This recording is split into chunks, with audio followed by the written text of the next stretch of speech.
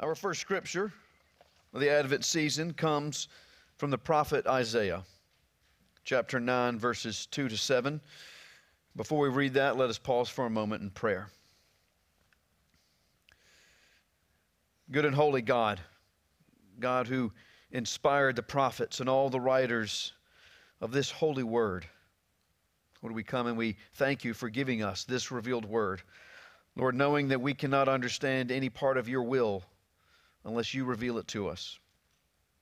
And Father, we know that we cannot even understand this revealed word unless the same Spirit that inspired these words would inspire us again.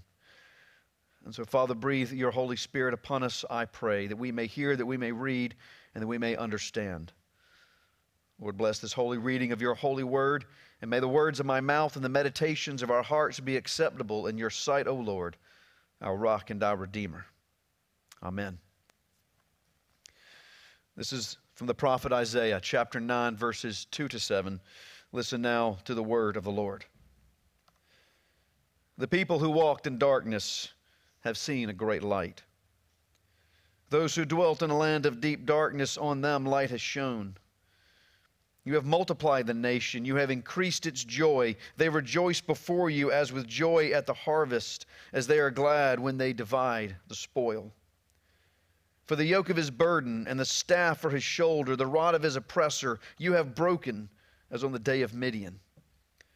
For every boot of the trampling warrior in the battle tumult, and every garment rolled in blood will be burned as fuel for the fire. For unto us a child is born. For unto us a son is given, and the government shall be upon his shoulder, and his name shall be called Wonderful Counselor, Mighty God, Everlasting Father, Prince of Peace.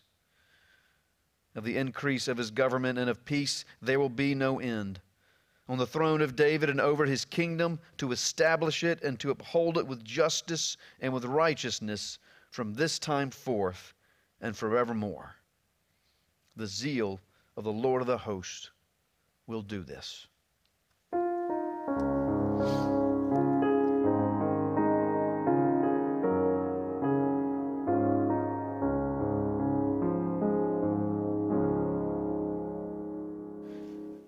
This is the word of the Lord.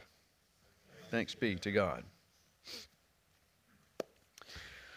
Well, it's this time of year again, right? I know we're anticipating it coming just now, right? It always feels like it comes early, but be honest, it comes the same time every year. It never gets here early, always right on time. Now, when I say this time of year, I'm not talking about the Christmas season. I'm talking about Black Friday weekend. Right? This is the time of year where we rush out to store in mobs and we just get there early. We charge in like a riot. We tear the store up. We fight with each other over deals for dish towels or headphone speakers or something of that nature, right? Happens every year. Happens every year. We get the videos of some way or some manner in which America really shames itself. And the way we act on try to just getting deals on stuff. Now here, this year was a little low-key because they didn't have as many of those doorbusters they normally do. However, there was a shooting in Tacoma, Washington at a mall, I think over some stuff. So once again, we carry on that proud tradition of Black Friday weekend, of going out and just fighting like we don't have any manners at all over stuff. And so every year I always ask, how did we get here? How did this holiday, this Christmas season, get to the place where we are now? How did it start with celebrating the birth of Jesus? God incarnate, God dwelling among us, the Prince of Peace, Everlasting Father, all these things we read about in Isaiah today. People walking in darkness have seen a great light. The government shall be on his shoulders. There shall be no end to the peace, the righteousness, and justice. How do we go from celebrating that to fighting over stuff like animals? How do we get there? I think the reason is probably pretty clear. The reason's obvious. And the reason is we're not celebrating Christ anymore. In Christmas, in our culture, in our world, we are not celebrating Christ. We've got Christmas without Christ. Now, there's one thing besides the Black Friday chaos and madness that I really hate about this season, what really gets me about Christmas season. And that's the people that want to tell me not to say Merry Christmas. That really burns me up. They say, no, you can't say Merry Christmas. You're not allowed to say Merry Christmas. It's like, why can't I say Merry Christmas? Like, you're opposing your religion on me. You can't say Merry Christmas. And I'm saying, this is our holiday. Okay, this is a Christian holiday. The whole reason we've got the presents and the lights and the songs and the parties is because of Jesus Christ. It's a Christian holiday. Okay, it was ours first. And I'm not going to give up Merry Christmas. I'm not going to let you take it from us. Not anyone take it from us, because this is the reason why we do what we do this year.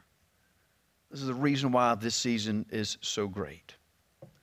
So in our culture, and trying to take Christmas from the church and trying to take Christ out of Christmas, what they want to do is have all the fun, all the celebration, all the parties, and all the gifts without the reason why we celebrate those.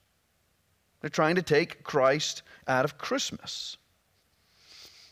And the question I always have for people that, okay, if you're not celebrating Christmas, if you're not celebrating the Mass of Christ, then what exactly are you celebrating? What is it? What are we celebrating here? Some people have taken it and said, well, we're celebrating the season, right? Season's greetings. We're celebrating the season. And I'm like, winter? We're celebrating winter?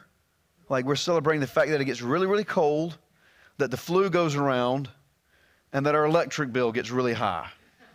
Hey, man, wow, I'm all for that one. And then others have said, no, we're going to celebrate family. We're going to celebrate family and loved ones. But what if you don't have any family? Got no reason to celebrate, and there are people out there that are alone that don't have any family. What if there's somebody really special that you're missing this year? And we're just throwing that you got to celebrate family in your face. And now it's just going to make the season more painful because you're thinking, well, I've got no reason to celebrate at all. But I do have to hand it to the culture because they've worked very, very hard and sometimes quite imaginatively to find a way to celebrate the season and to make it celebration worthy without trying to bring or allow Christ into it where he belongs. And what they've really done, they've kind of made a mess of it, because if you take Christ out of Christmas, you just have muss. That's all you got. You got muss, which really is just a mess, which is what they made of the holiday. And they've come up with this new mythology, this new story to try to make it special, right? Because Jesus has been replaced, of course, by the man in red, Santa Claus. He's become the primary deity of Christmas. And they've even invoked this thing called Christmas spirit. It's Christmas spirit that moves among us. It's a spirit of peace and goodwill among all men and kindness and charity.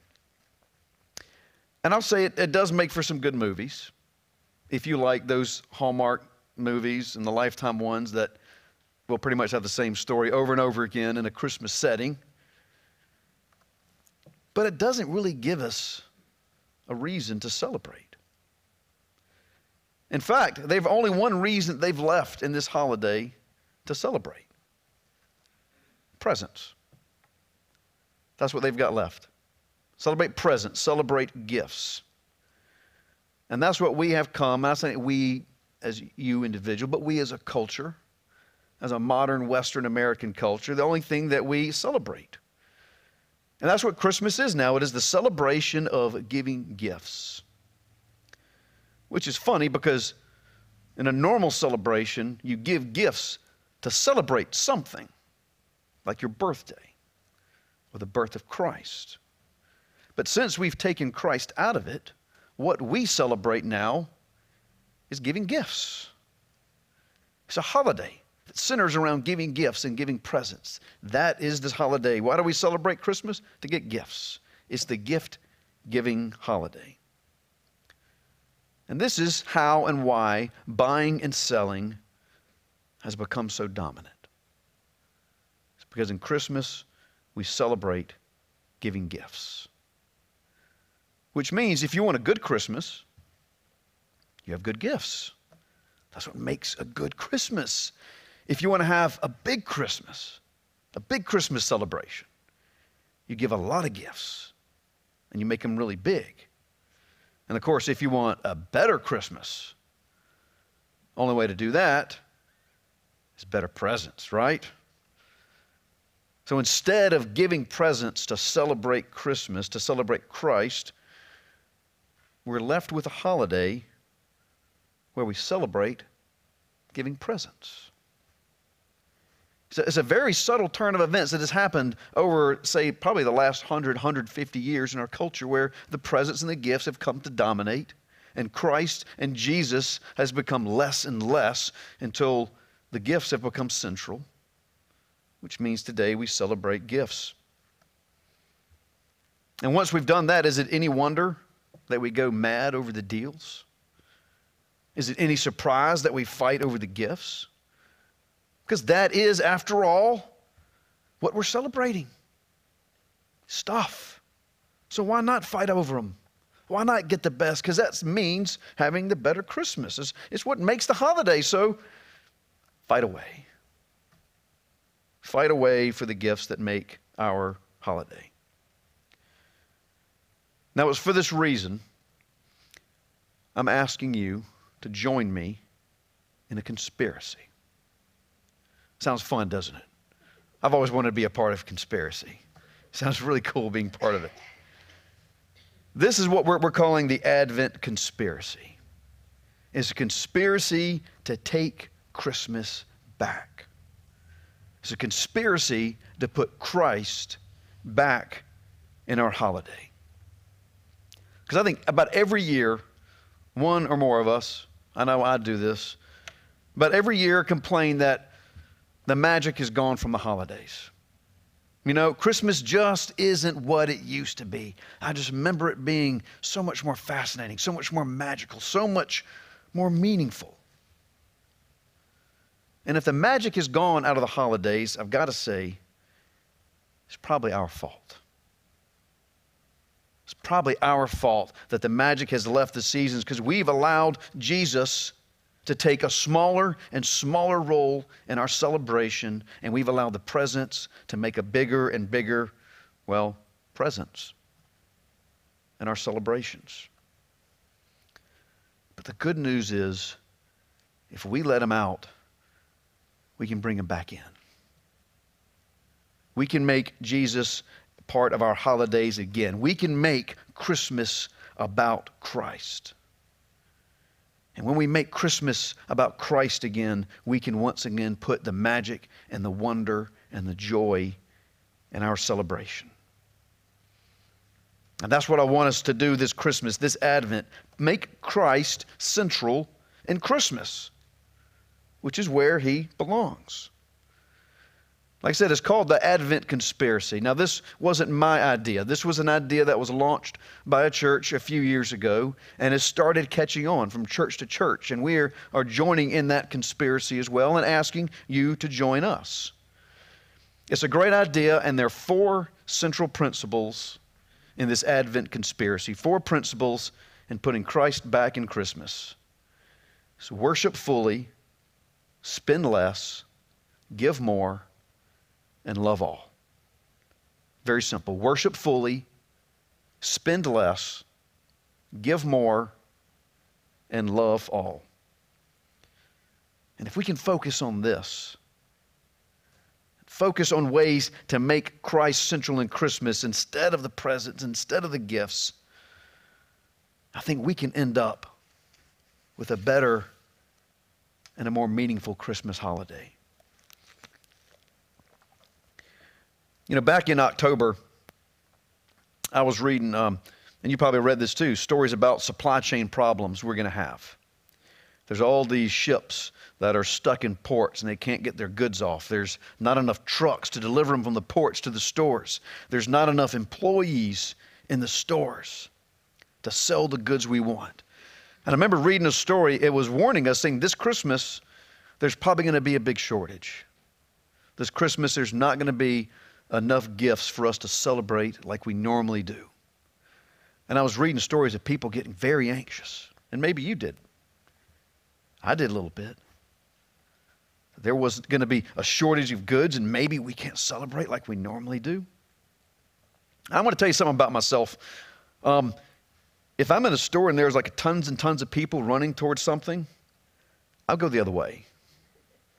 Like maybe you're one of those Black Friday people, you love being out there in the crowds. No, not me. I mean, I'll even go to a store and if I'm driving around and there's lots of people looking for a spot, I just leave. So I'll come back later.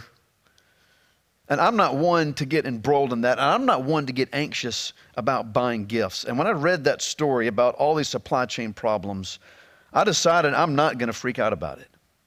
If there's not stuff to buy, I just won't buy it. And then Liz and I got together and we sat down and we thought, maybe we'll just be deliberate this year. And we're going to spend less money on Christmas and less money on the gifts. And we even brought our kids and we told them, we said, kids, you're getting one present this year.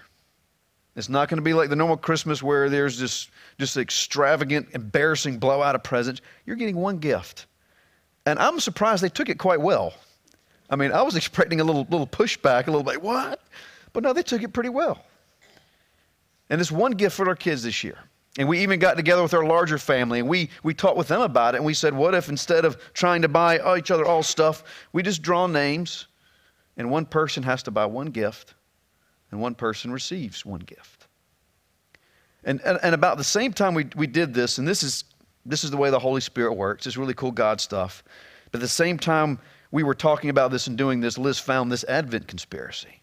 And she's like, well, this is the same stuff we were talking about making Christmas less about the buying and making Christ more.